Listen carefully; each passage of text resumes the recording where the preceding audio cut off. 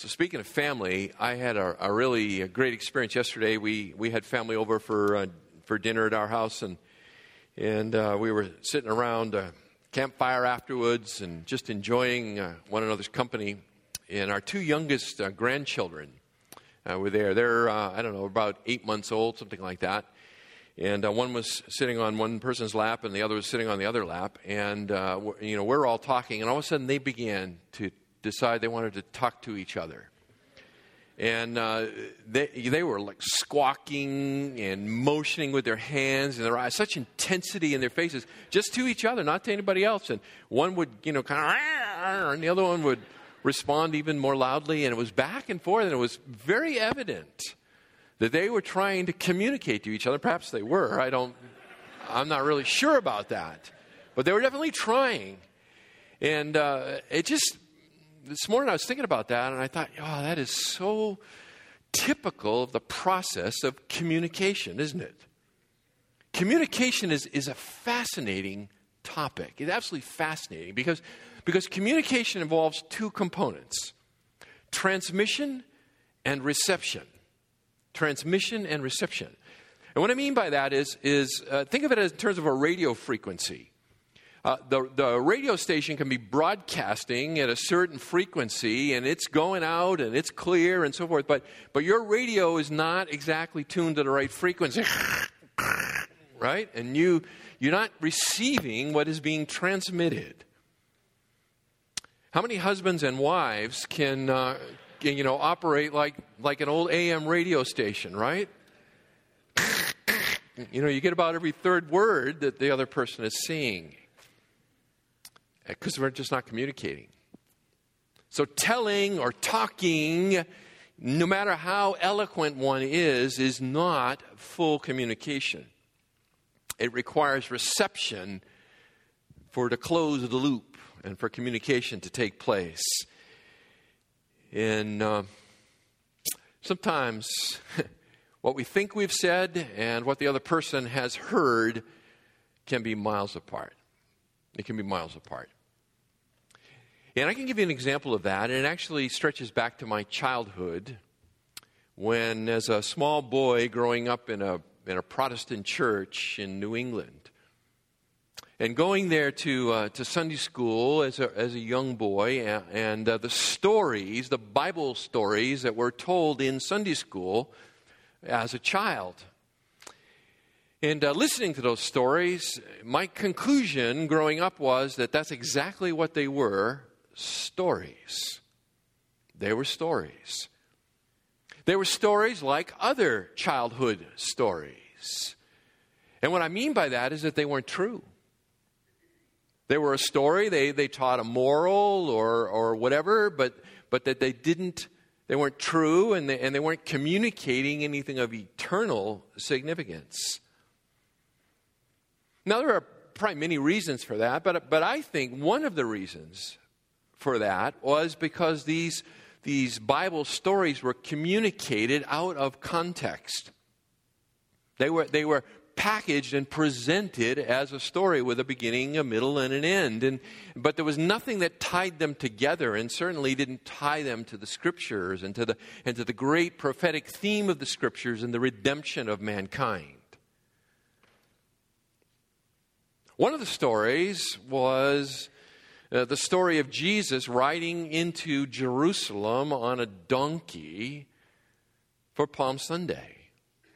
It's a story I still vividly remember from my childhood. In fact, I remember that as children growing up in the church on Palm Sunday, I knew it was Palm Sunday because they always gave the kids little palm fronds.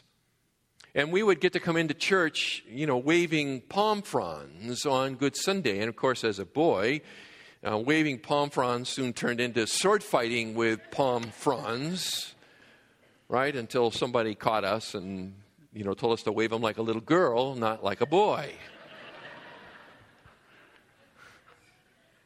So that was Palm Sunday, just this disconnected story. And I didn't know, certainly, what it all meant. What was the purpose? How does it tie together? How is it connected to the events of the Passion Week? Why did Jesus come to Jerusalem at that time of year? Why then? And why, another question, why was it necessary for him to come into Jerusalem in such a public fashion? He had come and gone many times, often secretively. But why then, and why in that way? Now, Jesus' purpose in his final trip to Jerusalem was not a mystery. It is not a mystery. Jesus himself, in his own words, he clearly states why he was going to Jerusalem that final time. He says, for example, in Matthew chapter 16 and verse 21, speaking prophetically about 6 months before that final trip, it says there, from that time, Jesus began to show his disciples that he must go to Jerusalem. It's not optional. He must go to Jerusalem and suffer many things from the elders and the chief priests and the scribes and be killed and be raised up on the third day. Furthermore, over in Luke chapter 9 and verse 51, we're told that when the days were approaching for his ascension, he was determined to go to Jerusalem. He must go to Jerusalem, and he was determined to go to Jerusalem.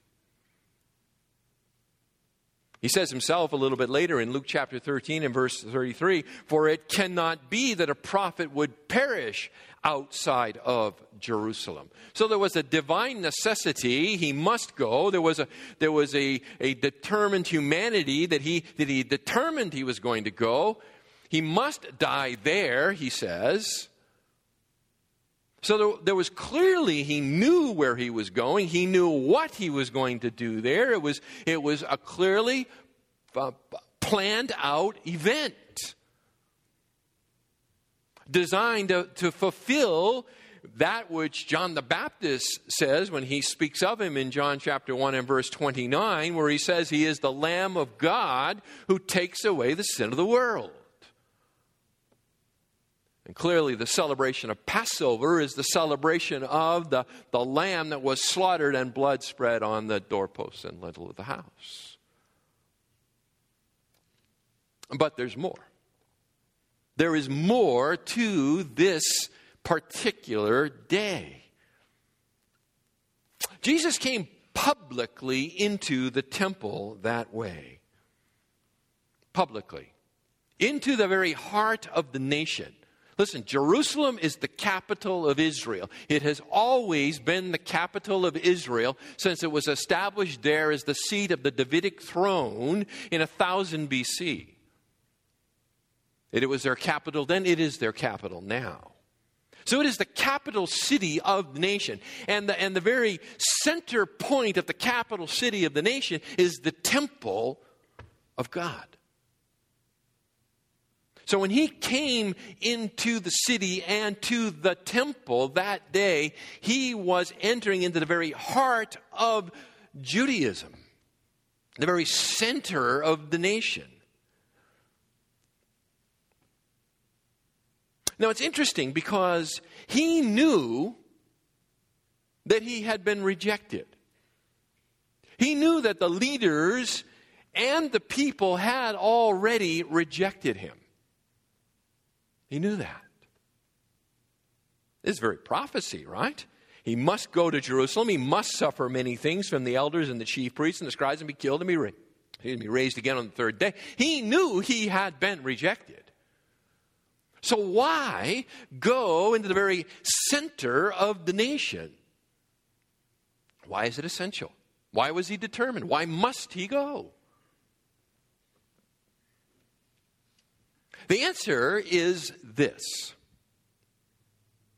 What had before been individualized, that is his rejection, he had been rejected individually by individuals within the nation. He had been rejected by certain scribes, by certain Sadducees, been rejected by individual citizens of the nation, and it had been a series of ongoing rejections.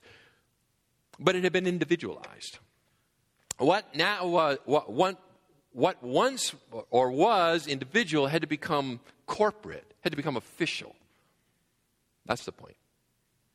He must be officially rejected. The individual has to become corporate. It has to become official. And that couldn't come until he had first made an official offer of the kingdom to the nation. He had to go to the capital. He had to go to the temple, the very center of it all. He had to present himself to them as their king, officially call them to a decision as a nation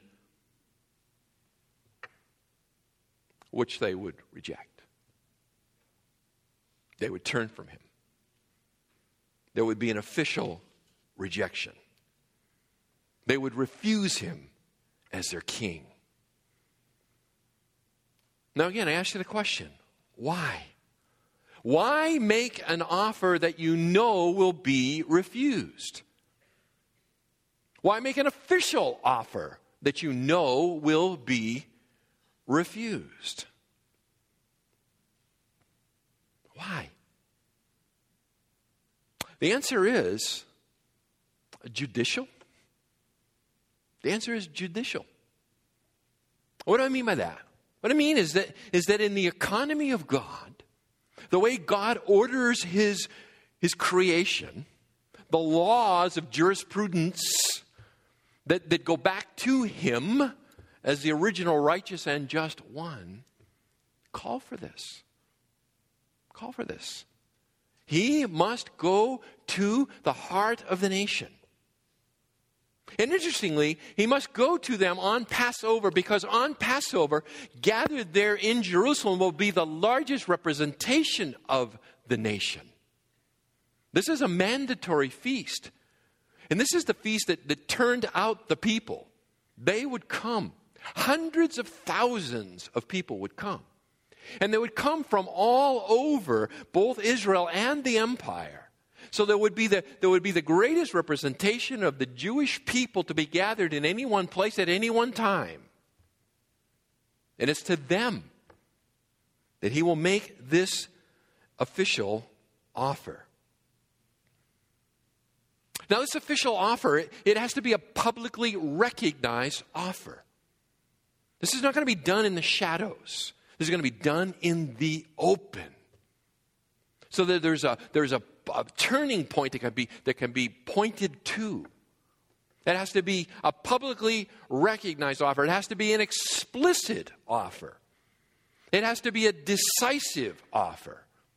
It has to be an offer that involves an irrevocable rejection of God's kingship over his people. This is in keeping with the laws of jurisprudence. This is going to render the nation judicially guilty before God. Judicially guilty. Now, this notion, this idea is not like unique to this. There is biblical precedent for this. There is biblical illustration of this same reality. And so what I want to do this morning is just to start you off is to turn you to Isaiah chapter 6. We are going to get to Matthew. Don't worry.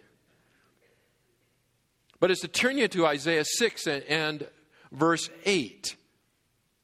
Where we will see biblical precedent, biblical illustration of this same reality of a judicial decision being called for upon the nation. Now, the context of Isaiah chapter 6, of course, is Isaiah's call to the prophetic ministry. And how many times this passage has been used in missionary commissioning services?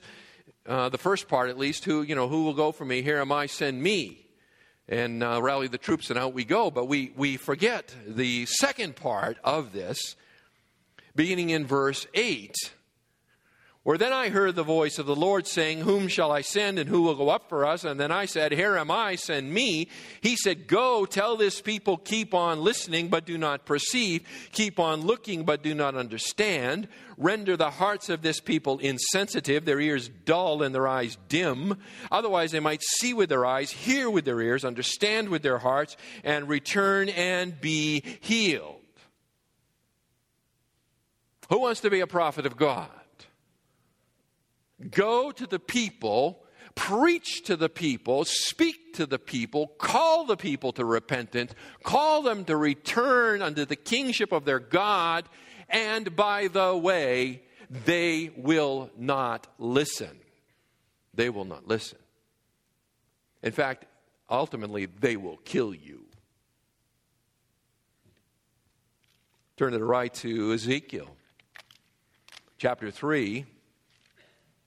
This is not unique to Isaiah. Ezekiel chapter 3.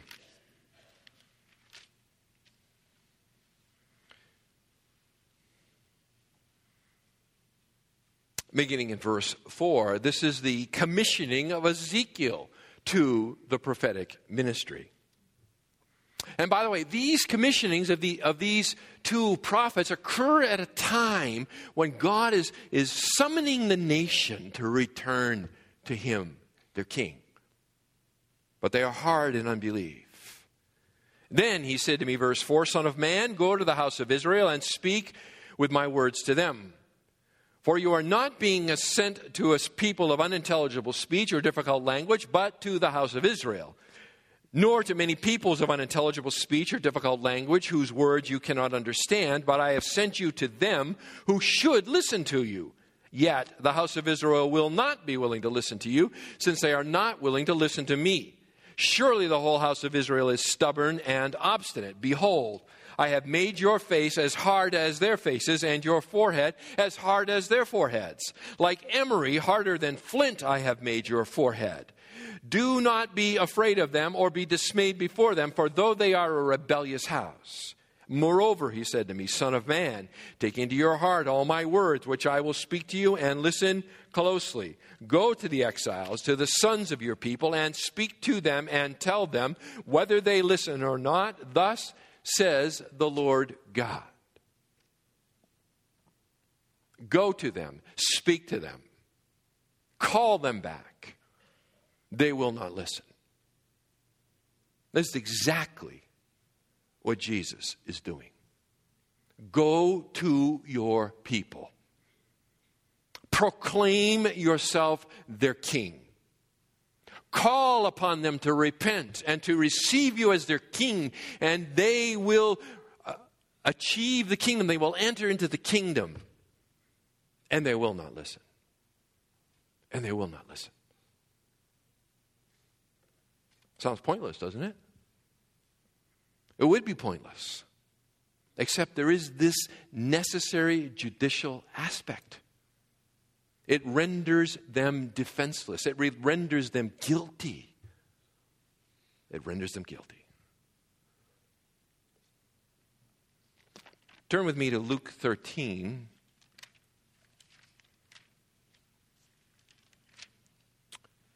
Luke 13. Now think with me. Several months before the Passover is celebrated, right before, or the Palm Sunday, I should say, is celebrated just the week before the Passover. Passover is governed by the phase of the moon. It occurs sometime, March to early April.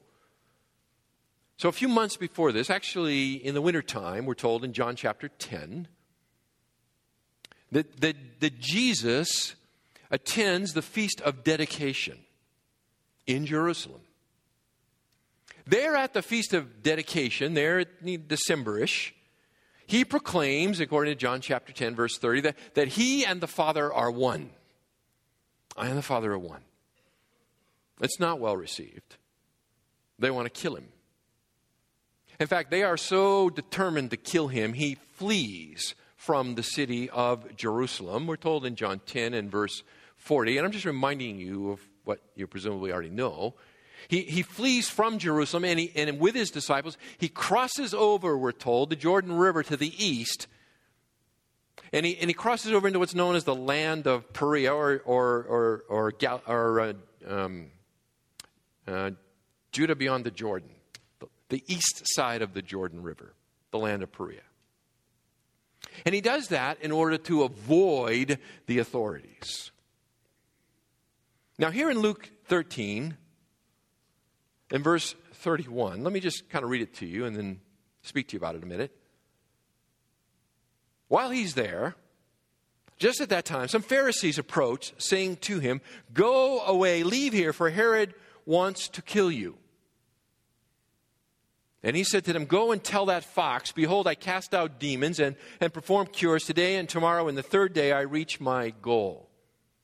Nevertheless, I must journey on today and tomorrow and the next day, for it cannot be that a prophet would perish outside of Jerusalem. Oh, Jerusalem, Jerusalem, the city which kills the prophets and stones those sent to her. How often I wanted to gather your children together, just as a hen gathers her brood under her wings, and you would not have it. Behold, your house is left to you desolate, and I say to you, you will not see me until the time comes when you say, blessed is he who comes in the name of the Lord." Now here's the deal. He's in the land of Perea. He is outside of the jurisdiction of Jerusalem's religious authorities. They can't get at him here. He has crossed over, if you like more contemporary idea, he's crossed over a state line. And so there's no extradition situation. They can't get at him. And so the Pharisees come to him and they devise this idea to trick him into coming back into Judea where they can have him arrested. And so they come to him and they say that Herod wants to kill you. Herod Antipas rules both Galilee and Perea. Jesus sees through the ruse and says to them, "Tell that old fox," right? I'm not worried. I'm not worried. So Jesus kind of blows up their plan. He's not going to run, and he's not going to certainly run back into Judea. Why? It's too early. It's not time. It's not time. This expression, today, tomorrow, the next day, and so forth, there's just a figure of speech. He's not talking about 3 more days I'm going to be there. And then he laments, verse 34. He laments Jerusalem, and he laments the hardness of heart among the leadership of Jerusalem that would be so opposed to him that it would create this kind of hatred. That they would scheme together to try to scare him to come back where they can arrest him.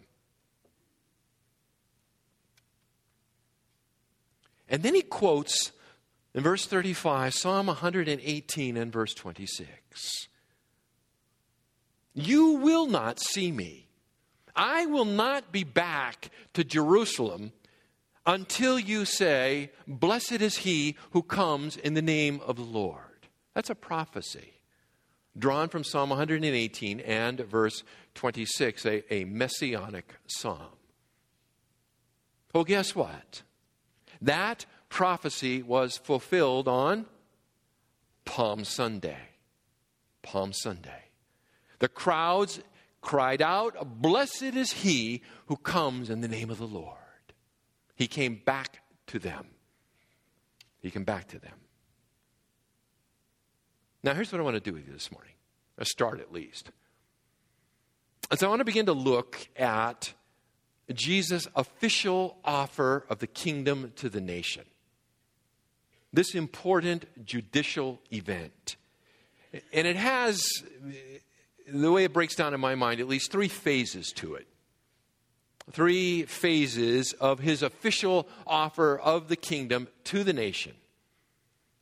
And I want to look at this with you over this week and I think just next week. But I want to do that so that we will understand together the significance of this most momentous day. When we're done, no more flannel graph pictures of Jesus on a donkey. No more palm-waving little boys. I mean, it's okay in children's ministry, whatever. But please, connect it. Connect it. So here they are. Here, I'll just give you the 3 phases. You can jot them down if you want. We're only going to look at one this morning. But the 3 phases are this. The first is called previous preparation. We're going to look at previous preparation. That's what we'll look at this morning. Next week, we'll look at prophetic proclamation. Prophetic proclamation. And third, we will look at public presentation. Now, by now, I neglected to tell you this, I guess, but I'm in Matthew 21. Well, I'm not, but I will be. So Matthew chapter 21, that's where I need you to be. Okay, so we're back to Matthew's gospel. All that other stuff was just getting you ready. We're back in Matthew's gospel. Matthew chapter 21, the triumphal entry, Palm Sunday, 3 phases to it. Phase 1, previous preparation. Previous preparation. Now, last week, we did an overview of the entire Passion Week. We looked at the sequence of events for the Passion Week. I was exhausted when we finished. We talked really fast, and we looked at a ton of scriptures. But hopefully it sort of set a context for you and provided some anchor points for you. But one of the things that I hope you really got out of that last week was the understanding that Jesus was very deliberate in what he did to set up this event. Very deliberate. He shrewdly took advantage of the sudden death of his friend Lazarus several weeks before this. You remember, he delayed going to see Lazarus. He intentionally delayed until the corpse would be decomposed before he went. He deliberately heightened the miracle, made it more spectacular, made it more undeniable, and did it on the very boundaries of the nation, of the capital of the nation of Israel, in Bethany. Now, beginning there, I'll say that, with the rise or the raising of Lazarus, Jesus begins to lift the veil on what some theologians call the messianic secret. He begins to draw the curtain back, as it were, so people can see clearly. Previously, Jesus generally, I don't want to say disguised his miracles, but he frequently told people, don't tell anybody. You know, he would heal somebody, and then he would tell, you know, in case he heals a little girl, raises her from the dead, and tells the parents, don't tell anybody. Like, that's going to work, right? You know? Hey, I thought your daughter was dead. No, she's just, you know, she wasn't feeling well, I guess. I mean, he just does these things, and he says, be quiet. He takes people off to the side, and he heals them. He avoids publicity. Generally, he's avoiding publicity. Listen, don't turn there, but just listen to this. This is in John 7.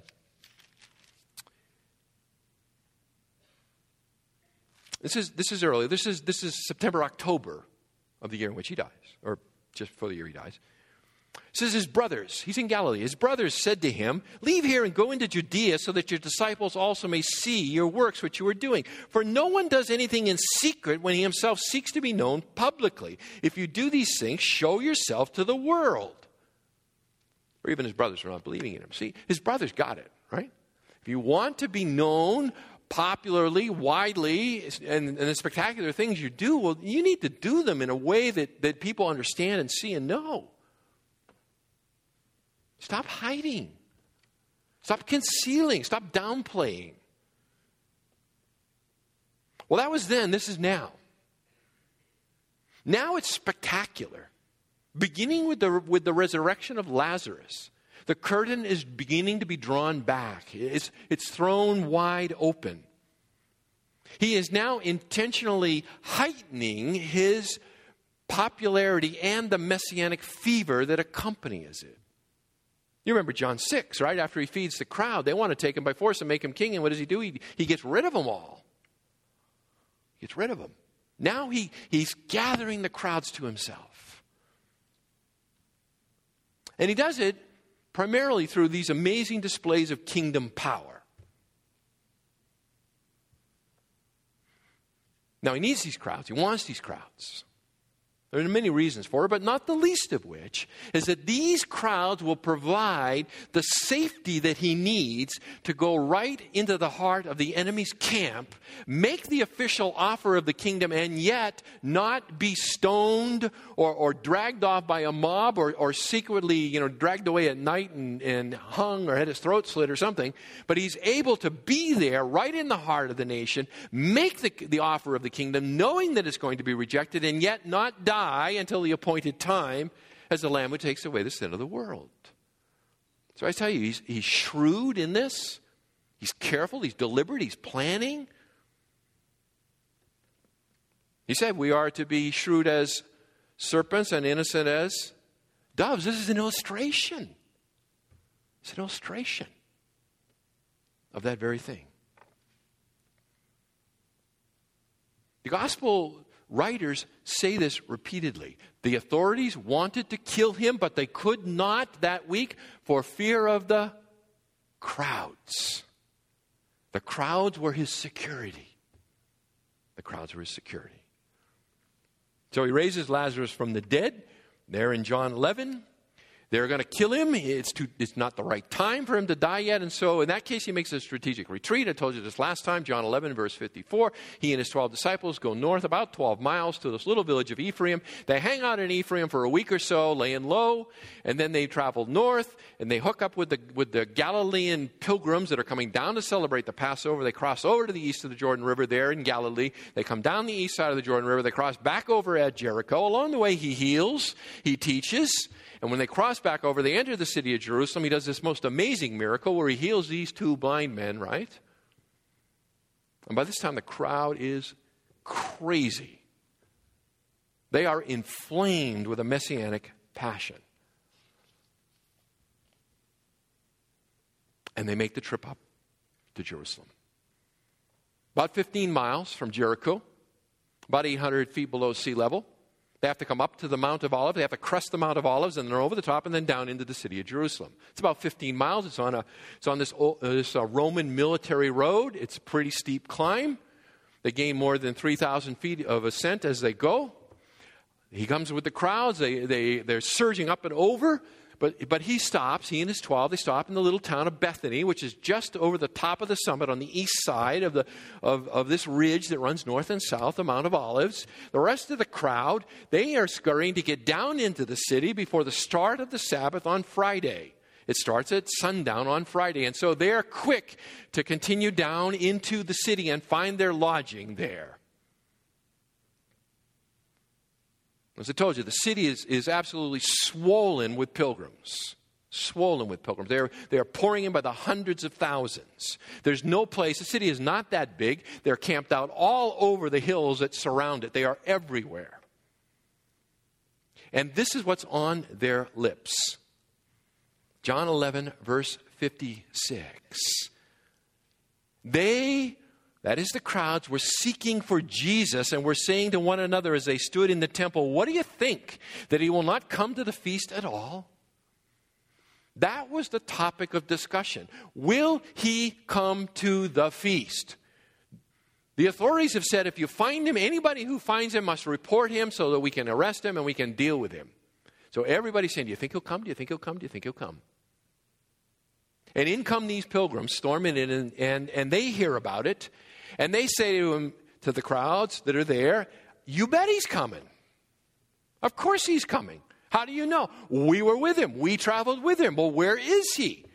He spent the night in Bethany." He's staying in Bethany. Well, what does that mean? Well, what does it mean is this. Saturday is the celebration of the Sabbath. Then there's Saturday night, the feast after the breaking of the Sabbath. Sunday morning, he will be here. He will be here Sunday morning. And thus the crowds pour out Sunday morning to see him. I mean, you got to remember this. This is like pre-texting, pre-internet, pre-telephone. You know, how else do you gather a crowd? And he gathers a massive crowd. A massive crowd. All strategically, deliberately done. Now, Matthew 21. It's now Sunday. When they had approached Jerusalem and had come to Bethphage at the Mount of Olives, then Jesus sent 2 disciples, saying to them, "Go into the village opposite you, and immediately you will find a donkey tied there and a colt with her. Untie them and bring them to me. If anyone says anything to you, you shall say, 'The Lord has need of them,' and immediately he will send them." It's Sunday morning. Jesus, accompanied by the 12, and a crowd from the small village of Bethany, the very place where Jesus had just a few weeks prior to this raised Lazarus from the dead, right? So a small crowd with him. They begin the 1.4-mile journey, the Sabbath day's trip from Bethany up and cresting over the Mount of Olives and down the Mount of Olives and in through the gates and into the city. Now they are walking initially. And as they progress, very near to Bethany, there's evidently this other very small village called Bethphage. Bethphage. And along the way there, Jesus then instructs his disciples, 2 of his disciples we're told here, right? 2 disciples, verse 1, to go into this village and to get some transportation. Secure some transportation for me. Now, if you're curious like me, you wonder, well, who are these 2 disciples that he sends? And by the way, this event is reported in all 4 Gospels. Just lets you know how important it is. All 4 Gospels, and none of them reveal who the 2 disciples are. But not one to be, frustrated that quickly. Luke chapter 22, verse 8, I won't turn you there, I'll just tell you this. Luke chapter 22 and verse 8, Jesus sends 2 disciples to prepare the upper room feast of the Passover. Remember that? There they are identified for us, and we're told they're Peter and John. So, can't be sure, but I'm kind of liking Peter and John. Peter and John go into Bethphage, house of figs, and get transportation. Get transportation. Your job is to bring a donkey, right? Bring a donkey, verse 2. Immediately you will find a donkey tied there and a colt with her. So Matthew says you bring a donkey and its colt. Mark and Luke tell us that they go into the village and they find a colt. In fact, Mark and Luke both record that all they are told to get is a colt. One that's never been ridden. And to bring it back with them. They are to find, according to Mark and Luke, they find the colt tied up in the street, and they are to untie it and to bring it. And as they bring it, if they are challenged, they are to say, the Lord has need of it. And in fact, it's reported they are challenged. They untie it. They're challenged by the owner and a few others that are standing there. And they respond in the way that they've been told the Lord has need of it. And the owner and the others say, okay, take it. Matthew says it's a donkey and it's colt. Mark and Luke say it's just the colt. So Matthew says 2 animals. Mark and Luke say, just speak of 1 animal. So what is it? Is it 2? Is it 1? It is 2. Okay, it is 2. It is 2 animals. Jesus didn't ride 2 animals. He rode 1 animal. He rode the colt. He rode the colt. Okay? But the mother and the colt were brought, and we're told here he's told to bring them, and a little bit later on here it says that verse 7 of chapter 21 here in Matthew, they brought the donkey and the colt, and they laid their coats on them. That is, they put their cloaks on both the donkey and the colt, and it says he sat on, and the NASB gives you, I think, the right translation. He sat on the coats. He didn't sit on them. The them is the coats. It's not like he, sat really wide-legged on one of each, or halfway through he stopped and got off one and got on the other. Okay? He rode the colt the entire time. The entire time. Matthew gives you this detail, and it's a helpful detail, I think, and it just sort of fleshes this out.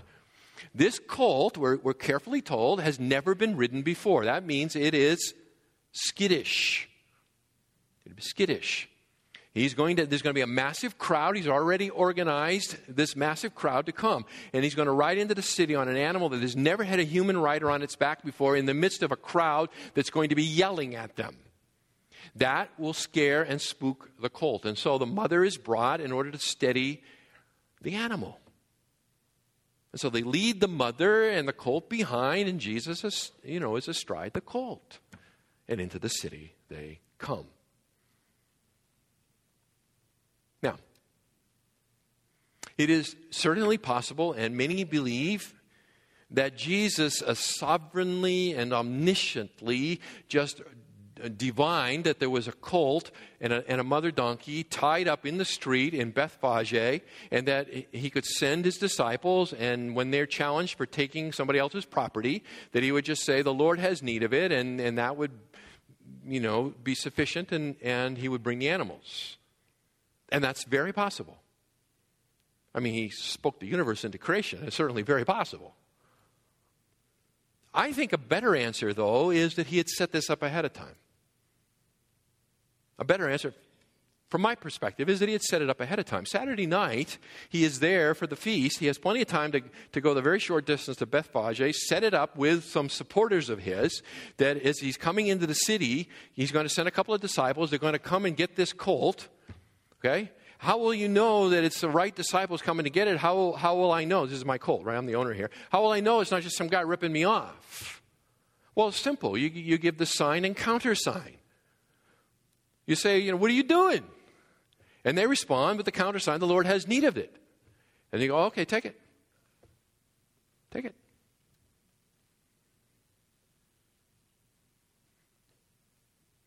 Now listen. Whether it was done sovereignly, omnisciently, by the divine Lord, or whether it was done through human shrewdness and engineering, the point remains the same. Jesus didn't need a donkey to get him into the city. You're talking about someone who walked his entire ministry. Hundreds of miles. The Sabbath day walk from Bethany into Jerusalem is not so far, so difficult. Oh, my feet are killing me. I need a ride. Somebody give me a donkey. I'm tired.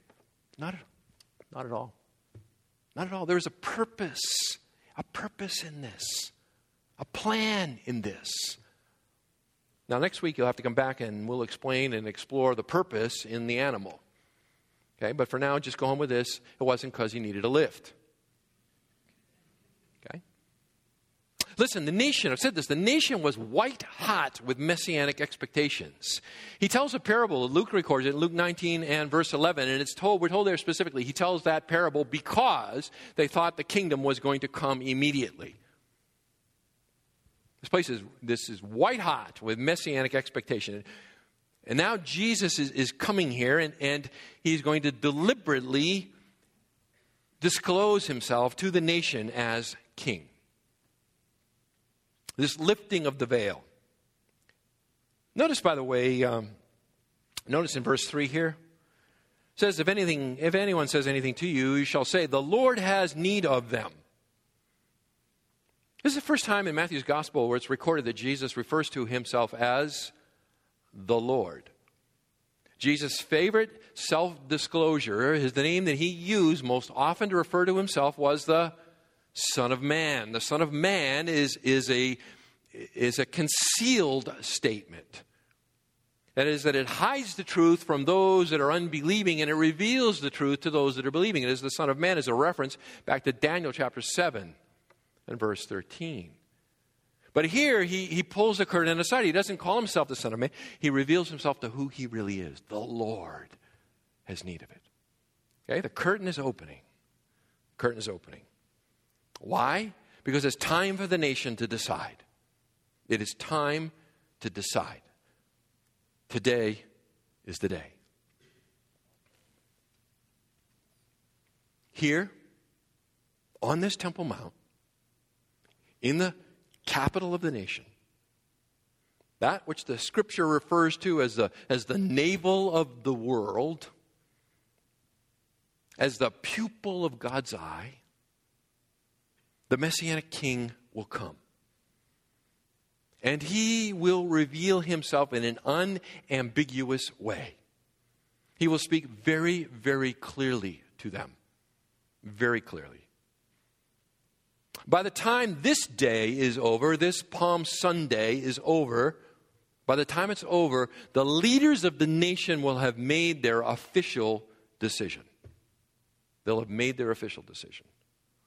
The people, it'll take a little bit longer, right? The people are still caught up in this messianic fervor.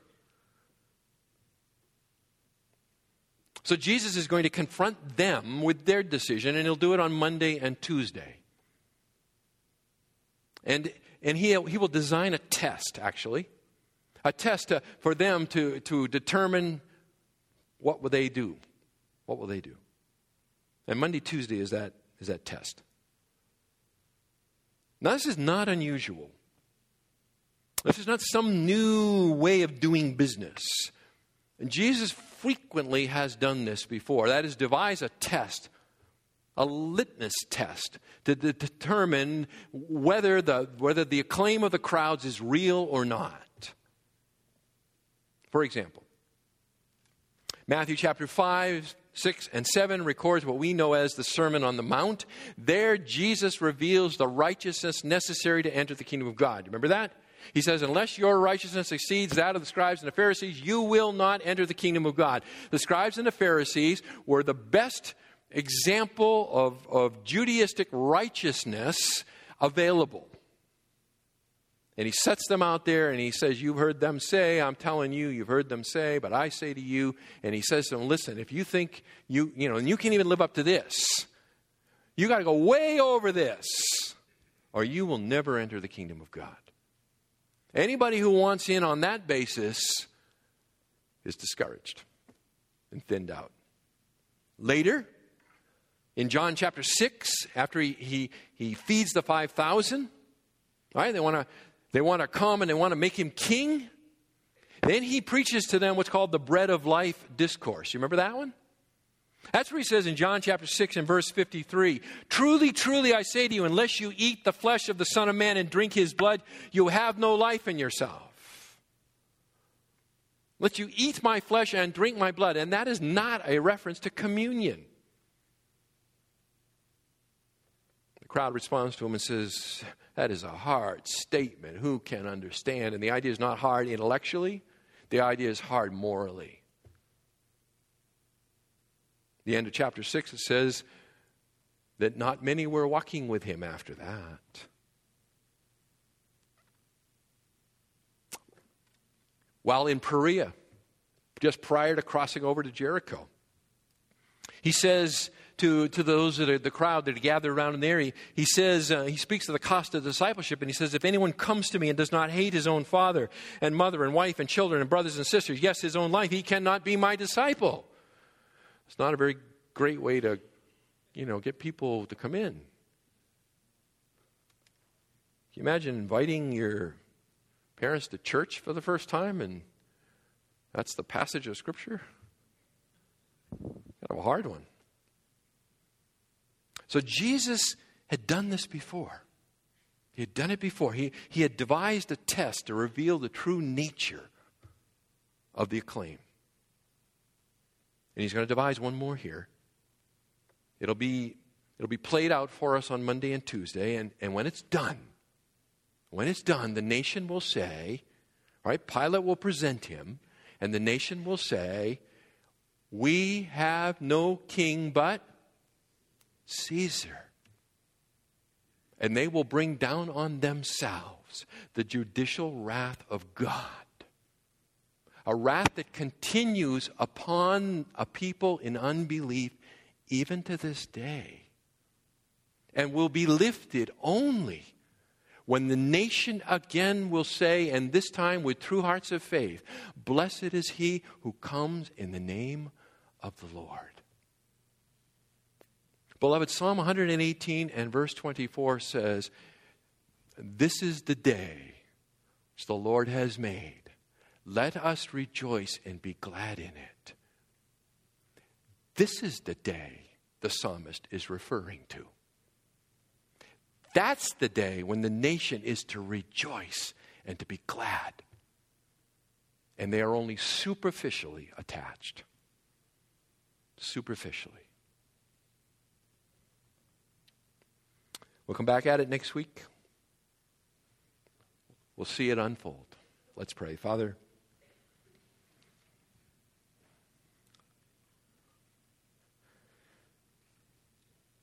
there's a mystery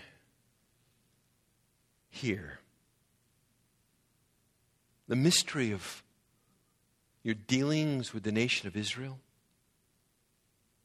the mystery of Christ, the mystery of an offer of the kingdom which was real and valid, and yet an offer that had already been refused and would be refused. It's hard for us to work through these things. We're bumping up against your divine will, and you don't reveal all of it. Yet our Father, the Scripture is clear. That Jesus came. He came as the King. He came as the Messiah. There was that which He had once concealed, He now openly revealed. And that which was individualized now became official and corporate, and that was their rejection of their King. And Father, most of us here this morning as Gentiles, we have become the beneficiaries of that reality. The Apostle Paul talks about it in Romans chapter 11, where he says that the natural branch was broken off, that we could be grafted in, the blessing of the Abrahamic covenant. And yet he warns us, Paul does, not to be arrogant against those natural branches, because they will be grafted in again. And so, Father, we live between the ages. We live at a time when your ancient people Israel are locked in hard unbelief. Oh, there's a remnant here and there of those that you save, because your promises are always available to those who will turn in faith, and yet the nation is judicially blinded. But there is a day coming. There is a day when the time of the Gentiles will end. There is a day when the roll and roster of the church universal will be filled up. There is a day when Christ will return and will take His church to be with Himself as His bride. There is a day when your ancient people, broken by the ravages of the Antichrist's persecution, will call out to be saved. There is a day, the prophet Zechariah says, when they will look on me whom they have pierced, and they will mourn for him as one mourns for an only son. Oh, hasten the day, our Father. Hasten the day of the return of Christ. Bring down the curtain on this wicked age. Establish His kingdom. Oh, we long for these things. And Father, for those here today who do not know Christ, there is that sense of urgency for them. Today is the day of salvation. Today is the day to turn to the Savior. There is no promise of tomorrow. Oh God, may you move in their hearts. I pray in Jesus' name. Amen. Come back next week, beloved, and we will take up the other purposes of this great day. God bless.